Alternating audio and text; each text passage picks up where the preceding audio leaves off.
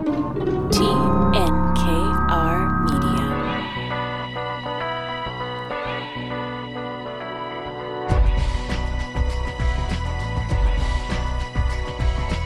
Welcome back to today's Entrepreneur, a program about the entrepreneurial spirit that drives Quebec business. First edition of 2021, presented by FL Montreal. My name is Dan Delmar with my co-host, Mike Newton. Welcome back, Mike. Happy New Year. Hey, Dan. How you doing? Happy New Year to you, too. Hope you had a restful break. Not particularly, but, business needs to happen. Things are going on. So as much as COVID has, quietened a lot of things, I think there's a lot of entrepreneurs and a lot of business owners that are quite concerned and quite worried as they move forward. There's so much to discuss. We'll barely scratch the surface tonight, but of course we'll be here throughout the season. And we're starting with a bang with Vince Guzzo, of course, talk about the cinema business, hospitality, and a lot, politics as well, probably. So Vincenzo Guzzo joins us on the program this evening. He'll be along in a few minutes. Always interesting to hear from Mr. Guzzo. And coming up, we'll also talk about capital gains tax and some rumored changes to that on the way with Nick Moratis, our tax partner. So that's going to be towards the end of the show. You don't want to miss that if you are watching our capital gains for the upcoming year. But first, obviously, here in Quebec, Mike, we're in another lockdown period. It's another really difficult time for businesses and for leaders. Let's talk about management styles for a second. And you did some reading over the break about managing through ambiguity and sort of how to navigate a very, very tense and confusing time. Yeah, look, I mean, there's nothing simple about what we're going through at this point. And we're constantly betwixt and between the discussion of short term and long term. I think the vision needs to continue to be clear no matter what the environment is. I think we jump between thrive and survive, and ultimately at the end of the day, survive is not a long-term business plan. And I think we have to maintain that the point that we stay within our long-term goals, but by still communicating and getting the information out to our team on an ongoing basis. I think the communication has forced us to talk more, to be more transparent than we were before. And it's very interesting that, you look at all of this environment and traditionally people need data, they need information, to make a decision and to kind of build a plan. Well, the reality at the end of the day is that's only going to get you so far. So no matter how much you're going to rely on that type of information, you're still going to have a gut check at the end of the day and a gut feel for where you're going. Because if you're trying to eliminate completely all risk, I dare say you're in the wrong business by being an entrepreneur. It's a weird time to assess risk, right? I mean, how do you begin to do that in a situation that's so volatile, and when the government could just shut things down any day? I feel, especially for restaurateurs, that's a tough one. You know what? There's just no good way to deal with this right now, and I understand the government's perspective of trying to shut down in what has traditionally been a very quiet period for restaurants in January.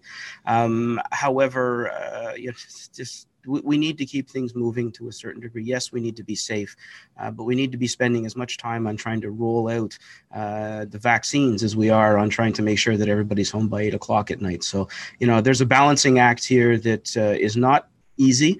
And I don't dare try to take the position of government in order to try and make those decisions. But I do say from an entrepreneurial standpoint, we got to be careful how long we stay locked down for. And we really got to start rolling and getting people inoculated. What about as a coping mechanism? The word agility seems to be coming up a lot in a lot of pieces we've been reading. How do you maintain agility in a graceful way, and while being true to your business and while being also safe with your operations?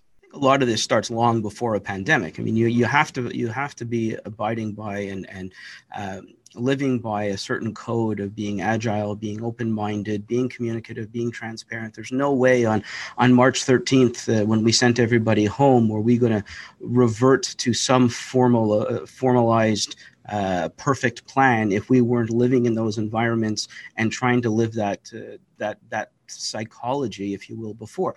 So yes, agility is there. I think the thing that changes is our ability to make quick decisions. I think we need to put the right decision-making powers in the right hands for the people that know what's going on and allow them to do what they need to do. But it's this long-term, short-term balance.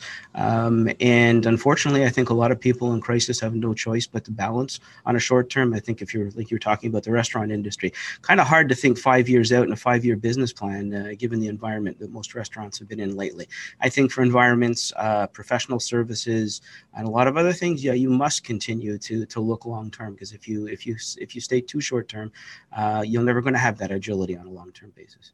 One topic you wanted to bring up tonight, which I think is interesting, is enemies. And this is one we haven't actually talked about on the show, I don't think, in a serious way. So what are your thoughts on this, Mike? And if you're an innovator, and if you don't have any, are you really innovating? My answer would be no. I really do think that somewhere along the way, if you're pushing enough buttons and you're doing enough things, maybe the term enemy is a little harsh, but you're going to rub people the wrong way. You're going to upset people. There's no way that you can create what you need to create. And I'm sure we can have this discussion with Vince after on the Dragon's Den and, stuff like that. But you can't go into everything being everybody's friend and hope to survive on that environment. If you haven't made friends, I guess if you haven't made enemies, I guess you're just not poking the bear along the way. It's a competitive system, capitalism, right? I mean, you're disrupting means you're ruffling a few feathers and making a few quote unquote enemies. I mean, hopefully not actual enemies, but certainly adversaries. That's why I say the term enemy is probably a little harsh. Adversary is probably a better term, but I'm sure along the way we all make a few enemies. And the more you speak your mind, the more you're trying to create something, the more you're bucking the trend, the more you change the environment that people are comfortable in. Look, I dare say the last few years, and the pandemic has shown it, that the only constant is change. And the moment you create change is the moment you disrupt a lot of people. Yep, that's how I felt after the Pastagate thing. My email inbox was filled up with all kinds of new enemies I didn't even know existed. Yes, well, and certainly living in an environment where we have different cultures and different environments. It's not always an easy fine line of friendship and enemies. We're going to speak to a man who might have a couple of enemies. He's certainly a bold character in Montreal, in the Montreal business community, someone who isn't shy about his opinions and who uses his opinions to help his businesses. Chatting with a bold Montreal entrepreneur tonight, Mr. Sunshine. He is the CEO of Cinémas Guzzo, Guzzo Construction, Medical, Hospitality. He's a restaurateur with Giulietta, the pizzeria, the Guzzo Family Foundation, and of course, Dragon's Den. He's a dragon. On that program in both English and French. Vincenzo Guzzo, welcome, sir, to today's Entrepreneur. Hi, how are you? How's everybody? We're great. Thanks for joining us. So let's kick it off, Vincenzo, and take a little bit of a walk back, I guess, to where you started, how you got started, and I guess not only what brought you to where you are, but I'm sure there was a few glitches along the way and a few turns. Yeah, so, a lot of people don't know this. I did not want to be an entrepreneur, actually. I'd seen my father work long hours, and so I actually wanted to be a lawyer. I wanted to be a litigator. I was headed for New York City. I was going to be Harvey Specter before Harvey Specter from Suits existed. That was me. And then my father reminded me that I was an only child and that, he had built what he had built as a foundation for passing it on. That's the Italian way. And so they I guess, through an emotional connection, got me involved in the movie theater business that we had. I mean, I'd grown up in it. I worked as a theater manager and so forth and so forth. And within, I'd say, a few months between litigating leases and litigating relationships with LA, I realized I was doing more litigation than if I'd been a lawyer. So, all of a sudden I realized that all of my legal skills had been were going to be used even more, probably within the company than outside of it as an attorney. So where did you go to school? So I'm a Montreal born and raised. So, apart from going to Selwyn House, then I went to Brebeuf, and then something, one of those unfortunate situations happened in the CEGEP after a party. And so didn't finish my fourth semester. And so I headed to Western in London, Ontario. Got my BA in economics, came back, went to University of Montreal for a year in law school. Didn't like the fact that at 20 odd years old, they were still taking attendance as if I was in kindergarten. So I said, I'm going to LUQAM, and I did it as a night course. And then I, became a lawyer and was, like I said, packing my stuff, leaving, for the Big Apple, being the adventure of a lifetime for me. But then, I remembered my mom cried for the whole time I was in London as if, she had lost her son and as an only child and so forth and so forth. And then I started in the business. So, as of 2000, I would say, as of 1992, 93, I was going to law school and working at Cinémas Guzzo as head office, and I was handling all the legal and everything. And so one thing led to another. And because, a lot of people don't know this, historically, movie theaters used to be negotiated in Montreal. So, the LA studios had a major office in Toronto and then a satellite office in Montreal. I would say within a few years of my involvement, the Montreal offices started closing because the LA guy says, well, why do we have those offices? I mean, the guys can call in Toronto. And then eventually even the Toronto offices started closing because I started dealing directly with Hollywood. And there was no reason for that extra. So there's a lot of people, talking about enemies. There's a lot of people who lost their jobs in this movie business because of the way I wanted to do business, which was, I don't want 5 layers before I get the guy that gives me the decision. So I'm going to go straight to it. So let's talk a bit about the movie business, Mr. Guzzo, because you made the news, obviously, in recent months. It's been extremely tough for yourself and other theater operators. What could the government have done better to either support or to organize your industry in a way that is safe for the general public now? I think so. So first of all, the government did what it had to do when it came to the reopening. And what I mean by that is I had gotten a call from public health and from people of CNSST, which, were for the employees' well-being and so forth. We went over a plan together. I spent some considerable hours educating them. For example, a lot of people don't know, we no longer have projectionists in the movie theater business. It is basically an iPad that you touch and the movie starts on a digital platform. So it is what it is, right? So they were saying, the projectionist got to be protected this way. And I said, it's an iPad.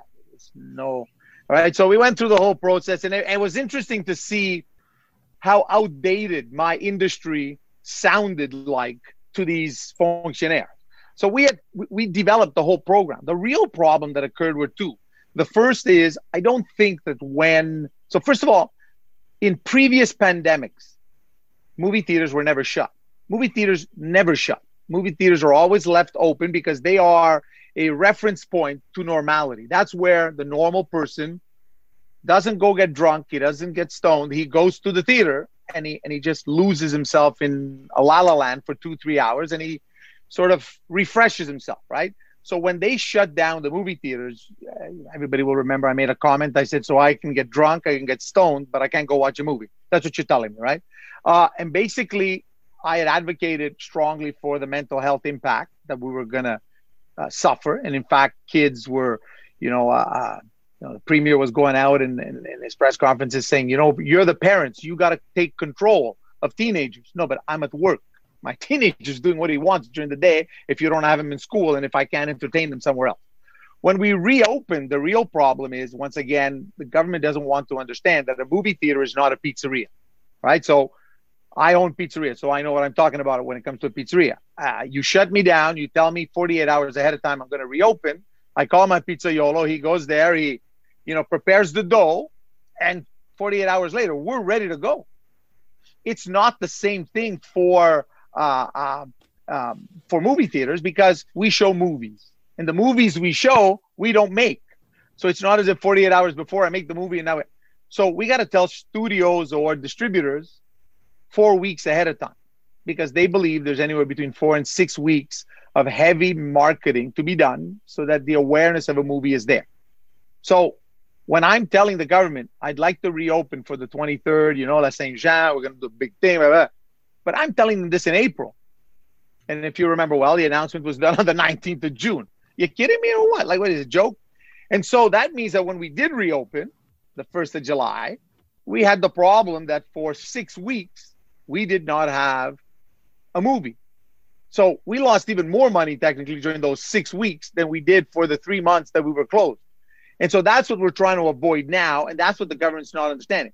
My latest picking on the government is, quoting Einstein and saying, only a fool expects to repeat the same actions over and over again and expects a different result. I mean, we haven't changed anything. We're still quarantining, we're closing, we haven't learned from what we did the first time around. The interesting component is I think a lot of people will listen to this and go, Vince, great, thanks a lot, but it's self-serving, right? Your comment is a self-serving one. Funny, I listen to it and I hear something very different. I hear, the angle of what we've tried to create with, we've watched the athletes do it in NHL and NBA. It's that diversion factor. It's that ability to try and maintain an environment that allows us to escape from day to day. So, I could sort of sit back and go, hey, Mr. Guzzo, this is all self-serving, but there is a lot more at stake here than that. And there's that fine line between the emotional balance and how long we're under quarantine and how long it's going to take us to come out of all of this based on the negativity that we've all been living. In fact, I mean, look, the biggest problem, I knew on the 26th of September when Dr. Arruda was asked by an English media, what do you think about movie theaters? He says it's safe for 500 people. It's safer to be half full in a 500-seat auditorium than it is 10 people at your house, right? I speak to him and I confirm what's the premier going to announce on Monday. Doesn't concern you. Movie theaters will stay open. Don't worry about it. So you realize when Legault shuts us down, my first reaction is to say, what the hell just happened? Like, whoa, what's going on? And so I knew from the 26th of September when I spoke to Public Health that their recommendation was not to shut down theaters and restaurants. So for almost 2.5 months, I had to hear a premier blame Public Health for closing something, right? So the problem with the premier is he's given the illusion that going to the theaters is dangerous, when actually it's more dangerous in your home. It's way more dangerous in hospitals with the lack of proper ventilation systems. And it's horrible in schools with the outdated buildings that were there, right? So movie theaters are brand new. We have better HVAC systems. So, and it's this illusion just to try and control people that's very bothersome. And Mike, a very special guest for this first edition of the show for 2021, Vincenzo Guzzo, Guzzo Cinema, of course, Group Guzzo Construction, Guzzo Medical, Hospitality, Giulietta, the pizzeria, and of course, Dragon's Den on TV. Vince, did I mention everything there? How many businesses exactly are you in? Have you lost track? If you want to add all of the names, you missed a few names. But overall, you can say, Guzzo Hospitality, that'll cover a few businesses in the food service. You can say you forgot the Guzzo Real Estate. That's part of the construction division in our minds. So there's a few. I mean, that's what we've done. We've just spread as much as we can all the time. So walk us through the logic of, I guess, the competitive advantage that it must give you to have your own construction company and real estate company in the theater business. Yeah. Well, so, the construction side, it was just a natural for us. And what I mean by that is here we are building theaters.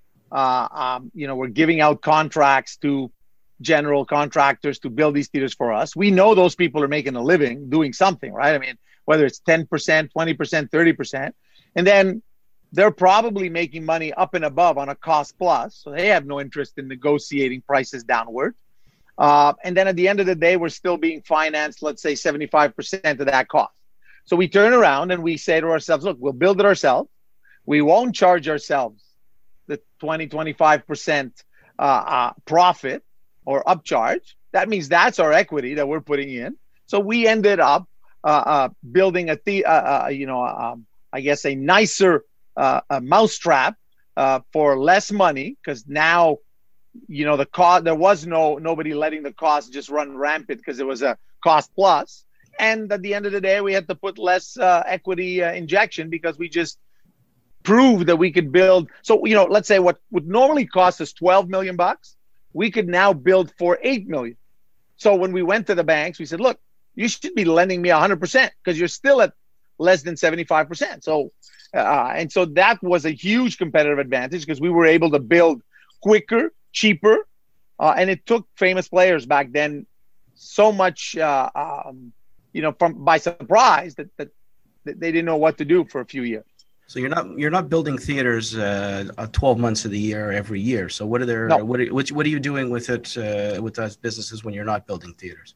So the construction side of the business is then developing some real estate. So every theater we own has in excess of 1 million square feet of land attached to it. So then we can, so in Laval, for example, we have, Jean Coutu, we have a Value Village, we have a government services, 2 floors, but we built that building in a way that we could add 4 more floors without actually touching the infrastructure of the building. It's already all reinforced and done for that, right? So we then developed the 1 million square feet on the side, and that sometimes takes more than a year. So the theater is a clearer picture, right? We have 6 months of planning, 6 months of construction. That's 1 year. It's done. But when it comes to developing the land, that could take 4 or 5 years sometimes. Like now in the case of in Laval, we're actually considering putting residential towers, right? So that's maybe a 2-3 year project by the time we're finished. That's what that division does at this time of the year.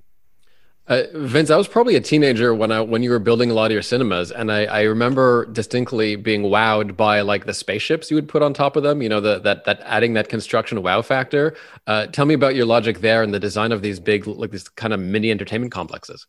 So the whole idea was that, you know, at that time, what the U.S. guys were doing is they were building these huge theaters, but they were putting food courts inside their movie theaters. We thought, you know what?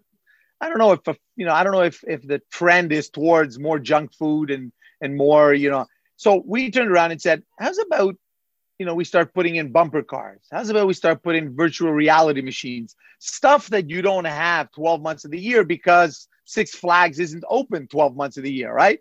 So we went in with that. So because then we were a Hollywood-based, call it, you know, entertainment company, we said to ourselves, you know what?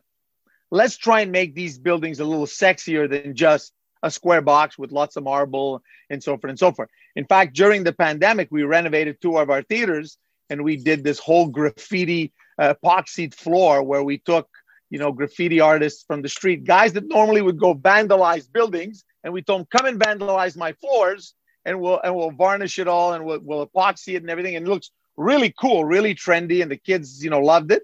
They only loved it for 3 months until we had to shut down again. But, you know, it is what it is. So it's all about building a building that represents what's inside, right? So the whole spaceship, the whole giant ball, or the whole larger than life image of the outside of the building is because of the connection to Hollywood. Let's take a little curve in this conversation and take a step back to some of the transition. I guess, as you said, you were, shall we say, coerced initially into to joining the business. Some people call that love and guilt. Other people call it coercion. You started off, there was a great quote I saw somewhere about when you were at Selwyn House, you were basically doing your homework and then you were going out and, in your dad's office and then going out and acting as usher or ticket taker or whatever needed to be. At what point were you serious about this, and at what point what was that discussion like with your parents, I guess particularly your dad, and how that developed? Because we all know that the family business conversation and the transition is not one that follows any routine. Okay, so there's one very particular element is that I'm an only child. My dad's an only child. My great grandfather was an only child. So we've been like that for 8 generations, right? So. On my mother's side, it's like they're rabbits or something. Like there's 8 kids at every generation. It's like it's a mess. I can't believe. So, if we were going to work together, it's because we felt we could actually make it work, right? So it's going to sound corny, but my father is probably my best friend. He's the guy that I would actually talk to him about, relationships with girls or whatever, which most people don't do that, but I did because he was my mentor. He was the guy So the big discussion that I think was sort of pivotal in the decision of whether I was staying or not was in or about 1996. So I'd finished my law school, and like I said, it was now 2-3 years I was working with the company, and I said to my dad, I said, we've got to stop with this, just putting, let's say, we have a theater in the city of Terrebonne, and the theater's name was Cinémas Terrebonne. There was no Cinémas Guzzo anywhere. So I said, we're going to put Cinémas Guzzo. So he goes, I don't know. What if, one day it doesn't turn out good? What if something's, let's say, what if we go bankrupt and then everybody's going to know our name? Oh my God, don't worry about it. That's not how it works. It's added pressure on your back to actually make sure nothing goes wrong, right? So then we started working on the design, right? So as you can see by actually you guys can't, but they could. So as you can see by the design in most Cinémas Guzzos, it says cinema small and Guzzo really big. Well, my father wanted it the other way. He wanted cinema really big and Guzzo really small. And I said, no, but it doesn't work. The pyramid doesn't work. It just he goes, yeah, I know, but people don't know what Guzzo means. Cinema, it says what the hell the building is. So I said, listen to me. The same way you know those goddamn arches on McDonald's. Or McDonald's, trust me, people will know Guzzo as movie theaters. And my father said, you're crazy. It took us 10 years, but we've invested so much money in the branding of it that most French Canadians today don't say, I'm going to the movie theaters. They go, je m'en vais chez Guzzo, or I'm going to Guzzo's, right? And that's an automatic for people in Montreal. In fact, somebody told me once, hey, some guy's coming to your house. I said, what do you mean? He says, I'm going to Guzzo's house. I'm going to Guzzo's. No, he's going to one of my theaters. He's not coming to my house, trust me. And so that was the point. So I would say 1996, 1997, and then 1998 was the big expansion. That's when we started. That's when we said, nobody's going to like us anyway, so get out of the way, Cineplex, get out of the way, Famous Players. We're going for the market. One piece of advice for today's entrepreneur on the way. And first, though, let's chat with Nick Moretus, tax partner at FL. And Nick, we're going to wind you up on the speculation that capital gains taxes may obviously rise sometime this year.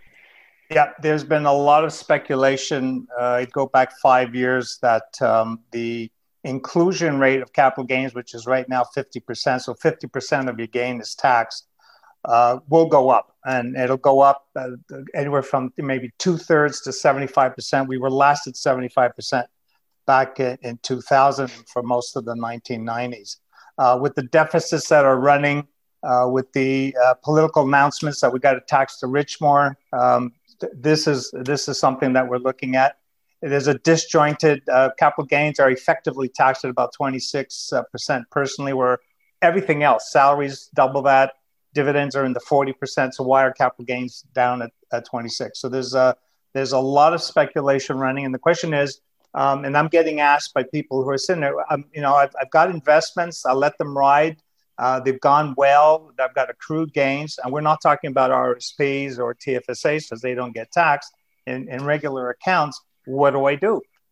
Well, there's some options. If you're really concerned, because on the next budget, maybe February or March, you sell them before then.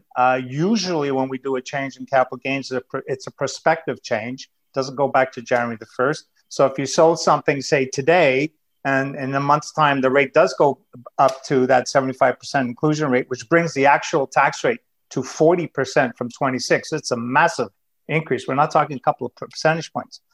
If you sold it today, you got the cash and you'll have to pay tax, and generally it'll be at the 26% rate today. But what if you don't really want to sell, or it's not something that you can sell? It's real estate that you've been owning, or shares of a private corporation. How do you handle this? And what if you want to take a chance? There is planning available by using corporations, where you're transferring assets into corporations and you're transferring them now, but you're delaying the taxation until you know what's going on with the budget. So there is plans that you should be speaking to tax advisors. The ones that are going to get crucified, if I can use that word, with the raise on capital gains rates is entrepreneurs and business owners who are building wealth in corporations. There is a death tax on your passing. You're considered to have sold your corporation for whatever it's worth. And today that tax will hit you at 26%. Well, if you have the misfortune of passing away after the next budget that raises the capital gains rates up to 40%, well, that value of your corporation is now going to get taxed at 40%. Very difficult to fix that. So be on the lookout. Nick Moretus, tax partner at FL. Thanks so much, Nick. We'll see you soon. Vincenzo Guzzo, we'll have some final thoughts for you. And Michael, maybe we should end on just squeezing a little bit more leadership, expertise and experience and wisdom from Mr. Guzzo. Yeah, I'm just going to go back to where we were before Nick came on. A very quick discussion of taking on Goliath. So, the David and Goliath, when you guys decided to take on Famous Players and Odeon, obviously what prompted that? Why did you think you can do it? And what did you do wrong that you think you'd do differently if you were to do it again? I don't think I did anything wrong taking them on. I think what I should have done is done it quicker instead of only looking at Montreal, Greater Montreal, Quebec, the province of Quebec. I should have said, you know what, they're weak now, they're on their knees, let me go after them. I said, yeah, you know what, I heard them enough. You got to remember, I had told an LA guy that there was room they had actually asked me, said, do you think there's room for 3 big players in Montreal? And I said, I never said that. And he says, so what do you mean? There's Cineplex, Famous Players, and then you're coming in. So why are you coming in for? This guy is one of them is going to leave, right? And in fact, That's what happened. A lot of people don't realize in Montreal that famous players in Cineplex became one, and we replaced, guess, the one that disappeared, and which is Famous Players. Now, I don't think we did anything wrong. I think we did it right. I mean, we took an old quote from The Godfather, and we said, it's not business. It's strictly personal. We did the opposite. While they said it's not personal, it's business, we said, no, it's totally personal. And so there was nothing that was off the table. I mean, we would, argue, fight, use the media to denounce monopolies, use lawyers. We went to the Competition Bureau. We actually contacted the U.S. Justice Department because Famous Players was owned by Viacom that owned Paramount. So it was a collusion, so it was a mess. I mean, they spent a fortune on lawyers just trying to find where we were going. And we had purposely lodged a complaint in the Competition Bureau. And it was 4 days before Christmas that everybody got their subpoenas. So, torture them by not giving them Christmas. That's what we did. So when Legault canceled our Christmas, I knew exactly how painful it was going to be. Perfect. It's interesting that just before we leave, Dan, I think the point that you raise in terms of you should have done it quicker. Most entrepreneurs I've ever spoken to have never, ever said, I should have taken more time to get things done. Every entrepreneur that has been successful and has taken on, whether it's big and small, that sense of execution, that sense of getting things done. And if it doesn't work, you go at it a different manner. But waiting and trying to get that perfection done is just not a recipe for ultimate success. Mitigate your risk. Minimize your risk, but in the same token, don't wait too long. That's right. Execute, learn how to pivot, and build as much resilience as you can. I mean, one of the things I tell my wife all the time when we raise the kids, every time the kids fall, stumble, some problem, and they're having a hard time. I have a son who's dyslexic like I am. And believe it or not, I tell my wife, don't worry about it. He'll be fine. In fact, because he's suffering now, because it's harder on him now, he'll build the resilience that when he turns 22, 23, and hard times come, it's nothing. I can get through it. Versus that success story, the guy that never had to suffer through anything. So I really believe that resilience is the key, in some sense, to success. And so I think that anybody who's going to survive this pandemic on a business level will be a better entrepreneur going forward because of what they've learned, because of the pain. Because, look, we lost maybe 20% of our value, of the theater value, because of this pandemic based on the burn rate. I mean, it's unbelievable. The subsidies that we would have to get to cover that burn rate, it just doesn't make sense. We don't even ask for it because, it would be unfair. But I mean, so we've learned now, and we're probably going to have to rebuild, and we're going to have to do it quicker, to rebuild what we've lost in the last 9 months. Mr. Guzzo, with the final minute that we have here, your one piece of advice for today's entrepreneur, please, sir. Learn how to spend time with yourself, appreciate yourself, and realize that at the end of the day, being an entrepreneur is a very lonely journey. Nobody understands your anxieties. Nobody understands your turmoil. And at the end of the day, some people may walk with you, but they're not going to finish that journey with you. They'll start it with you, but they're not going to finish it with you. So it's a lonely ride to the top. And if a pyramid just reminds you of something, as you go up that pyramid, there's less and less room at every level for people to be there. So it gets lonelier at the top. So just appreciate yourself and learn how to like yourself, because that's who you're going to spend a lot more time with than you think. That's awesome. Vince Guzzo, thank you so much. It's been a pleasure talking to you again tonight in an expanded format. Thank you. Thank you for having me, guys. Okay, Mike, and we'll see you back here next week. We'll be talking about the medical business, so lots to do this season on Today's Entrepreneur. Don't forget today'sentrepreneur.org for over a decade worth of business profiles, flmontreal.com as well for tax advice, and we'll see you back here next week.